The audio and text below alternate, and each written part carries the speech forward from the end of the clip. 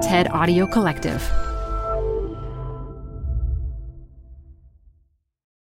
This episode is brought to you by Progressive Insurance.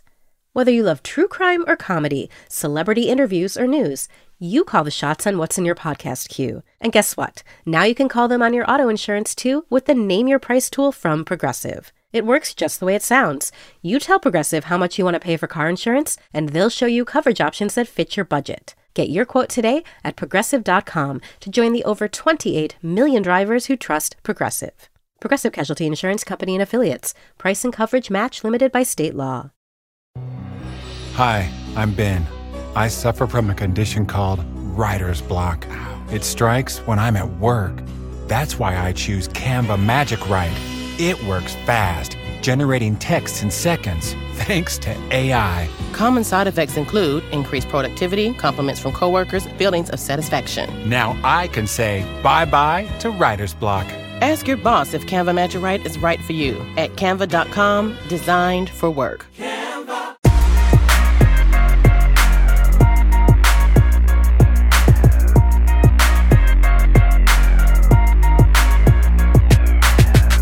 Hi, everyone. You're listening to HBS After Hours. I'm Young Mi, and I'm here tonight with Felix and Mihir.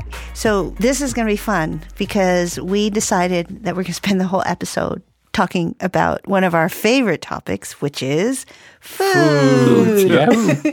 I know both of you guys have food-related topics that you want to talk about. So, Felix, do you want to get us started? Yes. I think it's one of the most significant trends out there in food, and it's called Eat Clean. You type Eat Clean into Instagram, you get 51 million posts. Are you aware of this? Do you follow this? Do you have a sense of what it is? Well, the clean eating vernacular has become quite common, right? So you meet people and you say, oh, you look great. And they say, oh, I've been eating clean, or, I've been clean eating. So I've always assumed it just meant that you're eliminating anything that tastes good. Exactly. Isn't that what it is? First of all, anything that is white, and then anything sweet. Right. Yeah, no but sugar. Is it also all raw? So, the truth is there's no standard way of defining what it is. Oh, that means I eat clean. Yeah, exactly. Yes. You probably Exactly. And some intuitions, I think, are very straightforward. So we know, on average, we consume too much sugar, and so people try to reduce how much sugar they eat. So there's a lot in the clean eating movement that is very natural, very healthy response to what science will tell us about what's good for our bodies and what's not so good. I think what's more concerning is that the way it has become interpreted over time really has much more to do with cutting out entire food groups.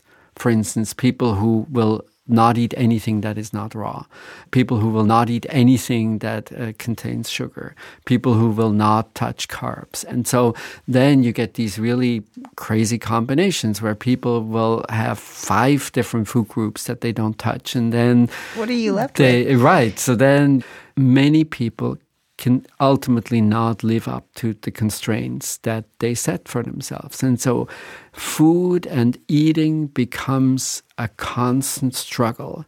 And it will very often dictate in quite dramatic ways where people will go, where people will not go, who they will meet, when they will go out, when they will not go out. So for instance, I am gluten-free and I have another 18 restrictions.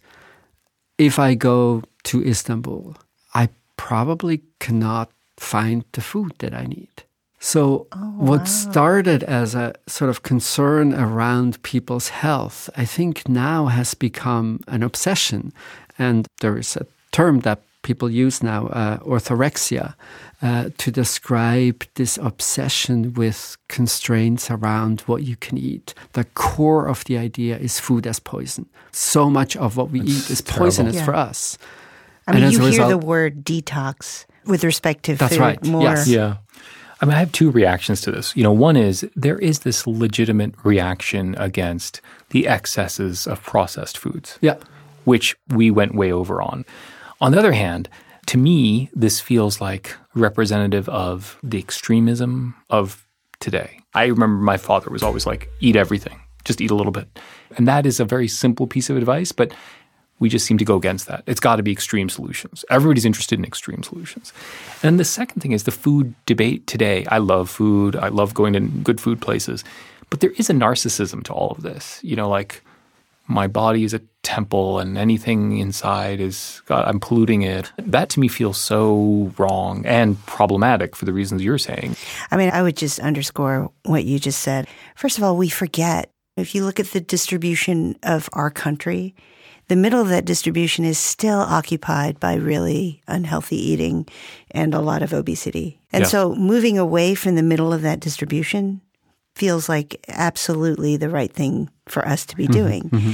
The second thing I will say about this is that I do believe one of the biggest catalysts for changing how we think about food, and it's pretty extraordinary how dramatically different our relationship with food has become, has been social media. Mm-hmm, mm-hmm. And our ability to take something that for the most part was consumed privately, invisibly in our homes, and to be able to just blast it out to the world. And taking these ephemeral experiences, which is a meal that might last 20 minutes, and create this diary of your consumption. So then food becomes identity, and it becomes fashion, and it becomes all of these other things, you know? Yes, yeah. And I think that's what you're seeing. Yeah. And then you see it, of course, in the supply response is now immediate, right? So then restaurants start to create food. I had 2 experiences in the last couple of weeks where I went to restaurants and, you know, it's like all these dishes. And so I asked for advice. What would you pick? And twice the person said, this is the item that is most Instagrammable. Oh my God. Isn't that amazing? It is amazing. It's like, and one of them was a dessert that I ate and was actually delicious, but it was also and also beautiful. But first and foremost, super Instagrammable. Yeah. And so you see the production now of food that is as much about the aesthetics and what it looks like. But again, this is not all bad. Like, I love photographing my food, and I think it changes the experience of food. It creates more texture around the experience of eating. I feel like this is a prime example of the evils of social media. Which is, if I had to pick one place to look for the social evils of social media, I would look at this, which is what is meant to be a communal experience, and we enjoy our company, has become a individuated, narcissistic exercise, which is superficial and completely divorced from its original meaning. No, but how is it different from Instagramming out you standing in front of someplace from your exotic vacation? No, I agree. That's also evil and pernicious, which it goes against my general sense of what is problematic about Instagram. But I don't know. For food, it feels so important and it feels so special, and it's kind of devolved in this way. When I see people taking photos, you don't take photos of your food? Oh my God, I've never taken photos of my food. Really? Okay, that's interesting. Yeah, I don't understand that at all. What about the sharing aspect? So you say, but that's what I mean. It's not sharing with the person with you. You're sharing with the world in some anonymous way, as opposed to sharing let's eat this together and let's talk about it. I'm sharing with the 125,000 special people who follow my Instagram. That's exactly it, though. It's not sharing. But it's identity as well, right? And it's a way for you to communicate to the world what you're about. And I think that's fine. I think what you said, Young Meat, before, I think is really interesting to me. Sort of this idea of discipline as social status. Yeah.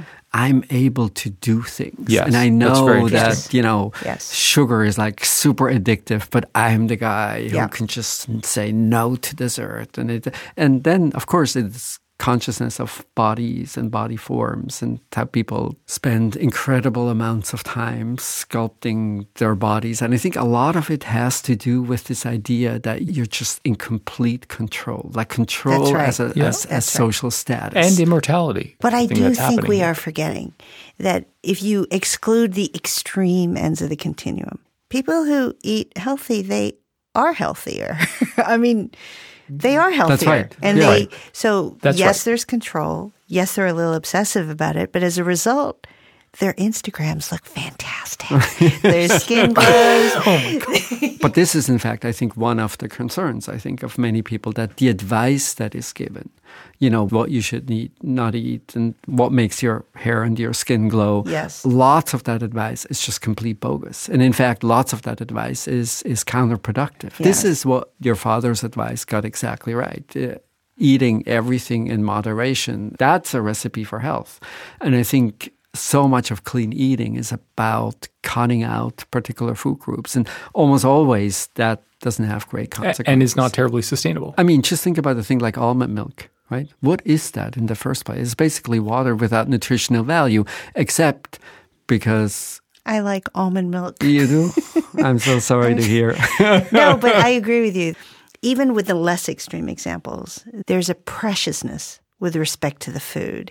So, for example, avocado toast. Yes. Don't. I love avocado toast. Let's not go there. Oh, God. I'm sorry, but So good. 12 different kinds of grilled cheese.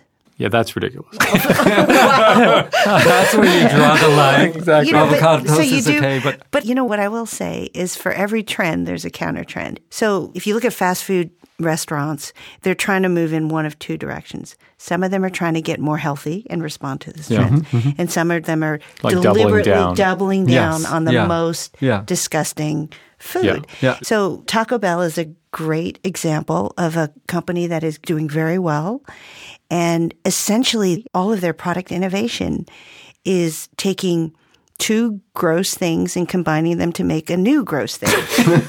So nacho fries. It's just like a mashup of two disgusting things to make a new disgusting thing. Did you make that up or is that true? I think that was the best performing launch in the history of Taco Bell, these nacho fries. They have a fried chicken chalupa where the fried chicken is the like outside? A shell. Yeah. It's awesome. They have amazing. a taco shell breakfast burrito now. I mean, these are creative concoctions that they are selling like gangbusters, which are also Instagrammable in a different way, right? Yeah. I mean, this This is a different version of identity politics, basically, right? Yeah. Where you have these identity groups around food. I mean, hear the expression on your face. You are so disgusted. No, I'm not disgusted. No, what I was thinking about is, I mean, food, what's fascinating to me about food is what's occurring to me right now is it like embodies everything that's going on in society. It's everything in society is getting reified into the domain of food. Yeah. And it's totally fascinating for that reason. It is. It is. It's about identity. Yes. It's also about income levels. It's about everything that matters gets manifested in this one domain. There's a part of you that's got to feel bad for the big food companies, right? The big food giants are just being buffeted by these soup now. different trends. Yeah, Campbell's soup is a great example.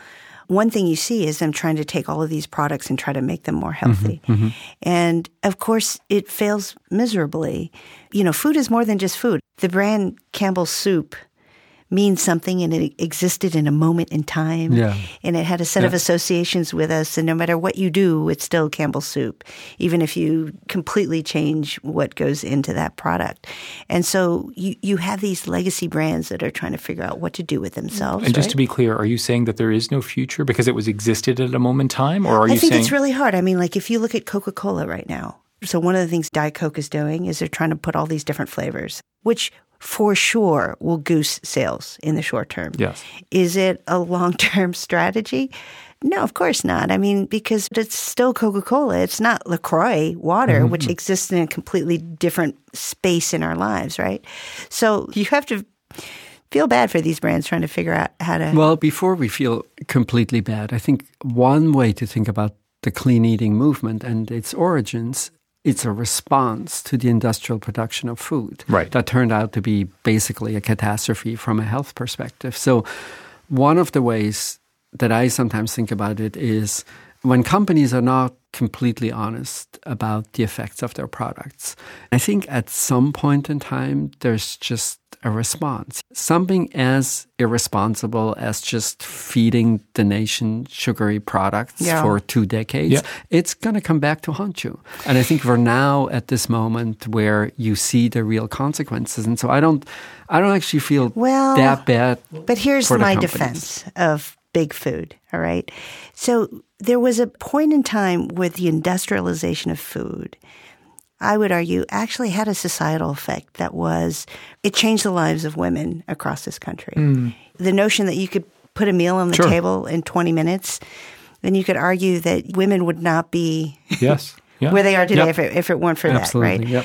Prices came way down as a result of this. Yes. And so it moved a whole bunch of people into the middle class. So that was one phase. And then there was a second phase where everything became sort of marketing science. And that's when it really got gross. I remember reading, it might have been 12 years ago, about the scientists behind chips, the chips you put in your mouth, and how they had perfected the ratio of carbohydrates surrounded by this flavor of salt on the outside and made the size such that almost like a metronome. If you were watching television with a perfect rhythm, you could pick up a chip, eat it, put your arm down, pick it up, and back and forth. And they were so proud of this innovation, this breakthrough, which is just a long-winded way of saying it. I think at different points in a company's life cycle, you're sort of optimizing against different things. Yeah. And at that moment, that was, wow, this is amazing. You're applying science now. But you totally forgot about the health yes. effects, right? So, I mean, that's a sense in which food is different. Yeah. Like food is something that will... As I was saying this, I realized I was going to lose this argument. And then you have the obesity epidemic. Who do you think, or can you think of a food company, big food, that you think is dealing with this transition well? Oh, yeah. Well, PepsiCo, I think. I think PepsiCo is interesting. Coke, right? Yeah. They're doing really interesting things. And Unilever. Sorry, somebody has a dog in this fight. Okay, wait, hold on. Let's take a break. And then when we come back, I want to ask you about your favorite and least favorite food trends.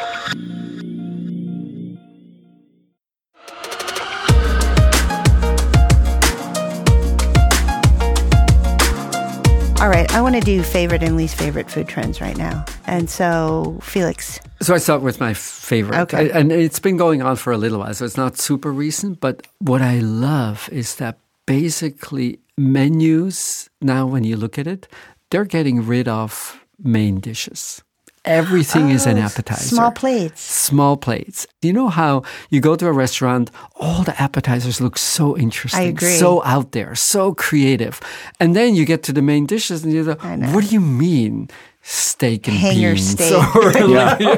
Like, why was it? Why somehow totally it was much more difficult to be creative with main dishes than with appetizers. Sometimes I just order a few appetizers. And that's right. Yeah, and then we started ordering absolutely. appetizers. And now that's essentially what the menu is. So I'm in love with small dishes. Ooh, that's a good one. What's one of your favorites? So I have actually, I was going to start with a negative one. Okay. If that's okay. All right. And I feel bad because I went to Hawaii for like the first time. And now I see these restaurant chains everywhere for poke. Oh my God. So poke, which is raw tuna. Everywhere. They are everywhere. And this feels to me like this is just a huge poke bubble, I think. And I see the blood on the streets of all the poke entrepreneurs. I don't actually get on so many levels. I don't get it in terms of the taste. I don't get it in terms of the presentation. I don't get it in terms of the economics of these businesses, meaning the price points at which they're serving these things. The whole thing just feels wrong. You know, so my intuition is always raw fish served in a really spicy format. It's got to be about its old fish. Right? It's got to be about spicy tuna. Anyone? No, thank you. I love my. That has actually never occurred to me. Really? That's my first. I have no idea whether that's right or not, but that's my first intuition. No, I have to say right. one of the heavenly experiences in life is just a clean piece of sashimi. Exactly. Right? Yeah. But poke is the opposite of that. Yeah. I just don't get it, and I think it's a terrible trend. All right, I'll do a good one. One of my favorites is I love the elevation of food trucks and street food yes. as Fantastic. a legitimate form of cuisine. And I love it more generally. I love this phenomenon of looking for amazing cheap food. And I love the ethnic mashups that you get. Yeah. You know, kimchi tacos. Oh, and, I love that just stuff. Love that. all of that stuff. I love that. Okay, your turn again. Felix. So here's one that I don't like. I think it tends to happen more in higher-end restaurants. But when the server comes and they explain the dishes as if you were in the restaurant to cook it yourself, okay? We start with, and then we do this, and then we do that, and we chop it really finely. I'm not here to cook. This is not cooking school. This is like, I want to sit down and eat my meal. It's driving me nuts. And then, of course, it's like the 7 specials of the day. Yeah. And 20 minutes later, you have no recollection of what that first thing was. No, the funny thing is when they go through all the specials, Yeah. and then you don't order any of them. So you listen Because you don't politely, and I then don't you'll remember. say, I'll have... So I want to know your strategy. Do you steer away or steer towards? On the margin, there's a dish. It's called a special, and it's not called a, does that make you want to order it more or less? Because are you thinking like they're trying to move the goods, or are you trying to think? So I tend to think the special, in particular, if it's sort of credible that it's the special of the day, I tend to think it's probably fresher. But then I'm super skeptical about chef's choice. So when they serve the entire meal and it's not, that is like, to me, no, you're selling me what's been in the fridge for a very long time. Unless you it's got Japanese. If you get the omakase, that's or at the high end, best. Julia in Cambridge, they have a chef's table. It's amazing. You just put yourself in their hands. I think it's spectacular. But don't you think it's like, No, not What if you go to a hasn't sold? good place. You got a good No. place. At a good place, that's the No. best. All right, your turn. Right here. I have just it's not a trend, it's a strategy Okay, that all right. my wife and I have employed in the past, which is, it's called the high, low strategy. Okay. So like budget-wise, there's a whole middle end of the distribution, which is kind of expensive and not that good. So our high, low strategy is you go high, like super high, super and good. expensive? Or And- low. or low. I like that. And that's the food truck or the Yes. super low. It's a great strategy. Yeah. The only problem is it can devolve into a high strategy. But I think if you stay rigorous about high, low, it's great. But I find that the middle Why or is even that? upper middle, Why do you think that is? it's like mediocrity, right? It's just, I don't know. That's a good question. Why is the Yeah. price point in the middle? But I think that's a function of the city. So if you're in San Francisco, I think you can find a lot of really great in the middle, like neighborhood that's right. restaurants in the middle. New York, I think, is the same thing. Boston, a little less so, but getting better. Yeah. But it's that neighborhood restaurant. It's not the chain. Yeah. So that's my recommendation, which is the high, low. Okay. So I have to tell you a trend I hate, which is the politics of potlucks, particularly in any school environment. My sister was talking to me about this. Oh yes. my God. If you're in any what is school it? environment, like a school event, Yeah. and all the parents have to bring a dish, Something. it becomes... It's the worst of America. It used to be that potlucks were an opportunity to commune and to connect with each other over food and your child's sporting event, their play or whatever. But now it's, oh, I can't believe this person brought in muffins with refined sugar. The politics around who brought what. Is it about envy or competition? So or? there are multiple layers. So you put aside the allergies, which everybody understands and everybody is sympathetic to.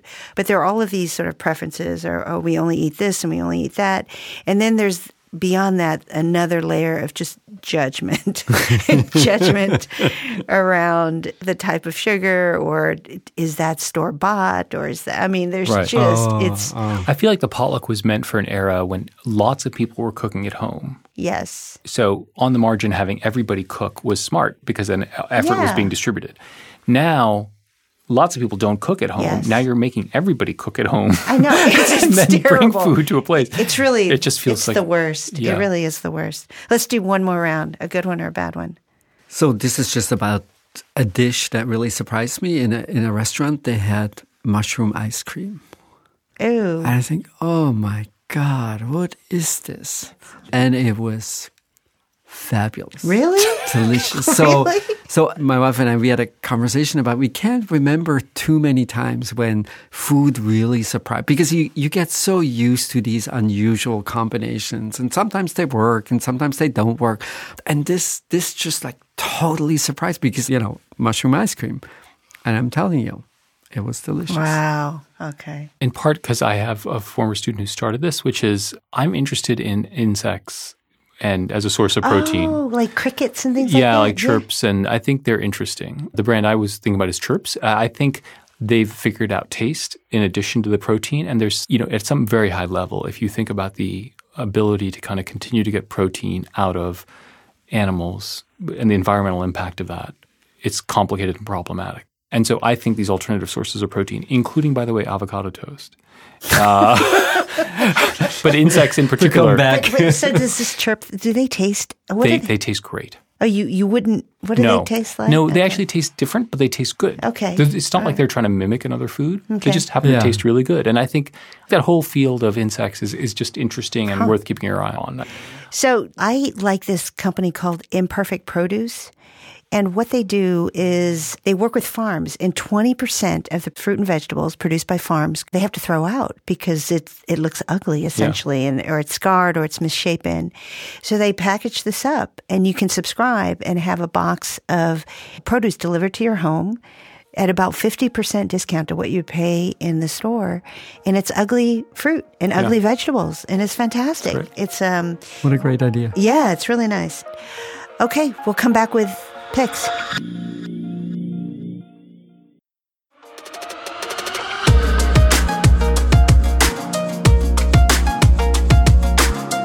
close it out, our after hours picks.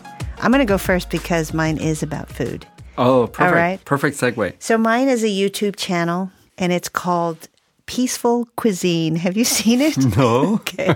What is it? It's, you know how you can go on YouTube and you can watch food being prepared, or you can watch people cook, but there's always chatter, or there's always some kind of pizzazz around it. This is the opposite.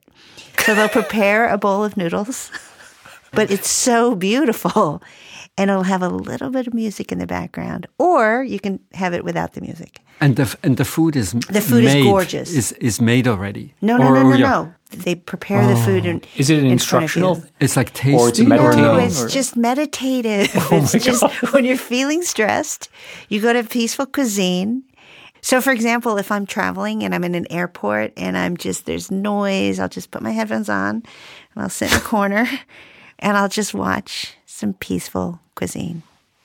That's my recommendation. Wow. Yeah. Oh, all right. Very nice. What about you? I have a recommendation. It might be useful in the summer. For instance, if you're wondering what's the water gun that I should buy for this summer. I've been asking myself that, yeah. So I have rediscovered, I should say, Wirecutter. And I think it's the recommendation company at the New York Times. They bought it, yeah. For, I think, $20-30 million.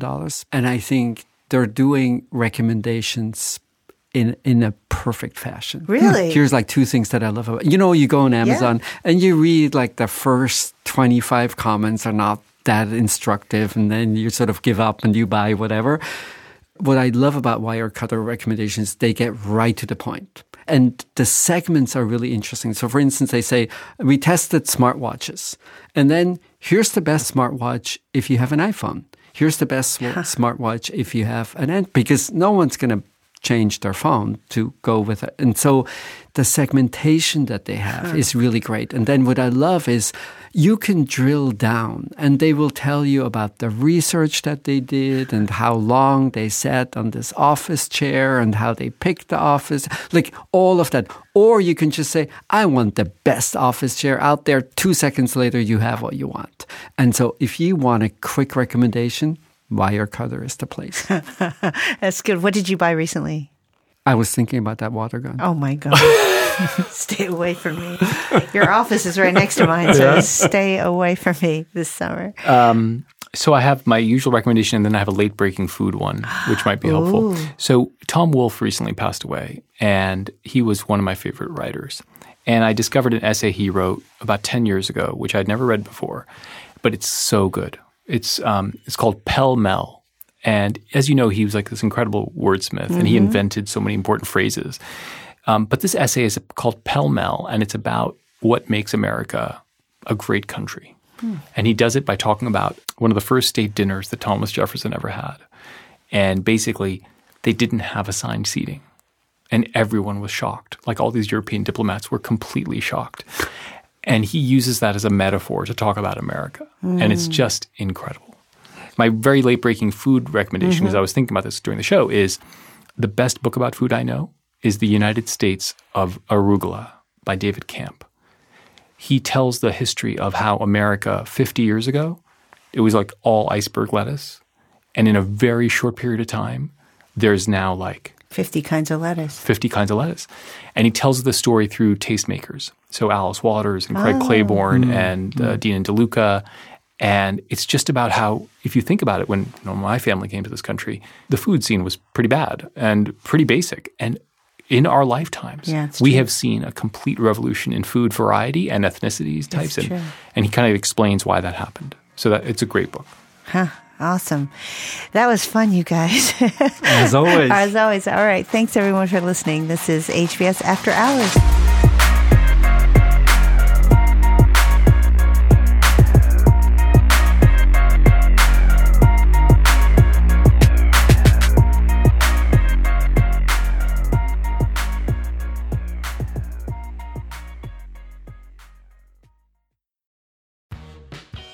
You're growing a business, and you can't afford to slow down. If anything, you could probably use a few more hours in the day. That's why the most successful growing businesses are working together in Slack.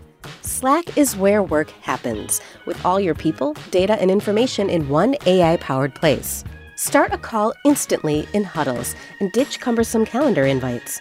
Or build an automation with Workflow Builder to take routine tasks off your plate, no coding required. Grow your business in Slack.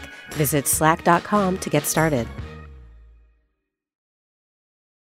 Support for the show comes from Brooks Running. I'm so excited because I have been a runner, my entire adult life. And for as long as I can remember, I have run with Brooks running shoes. Now I'm running with a pair of Ghost 16s from Brooks. Incredibly lightweight shoes that have really soft cushioning. It feels just right when I'm hitting my running trail that's just out behind my house. You now can take your daily run in the better than ever Ghost 16. You can visit brooksrunning.com to learn more.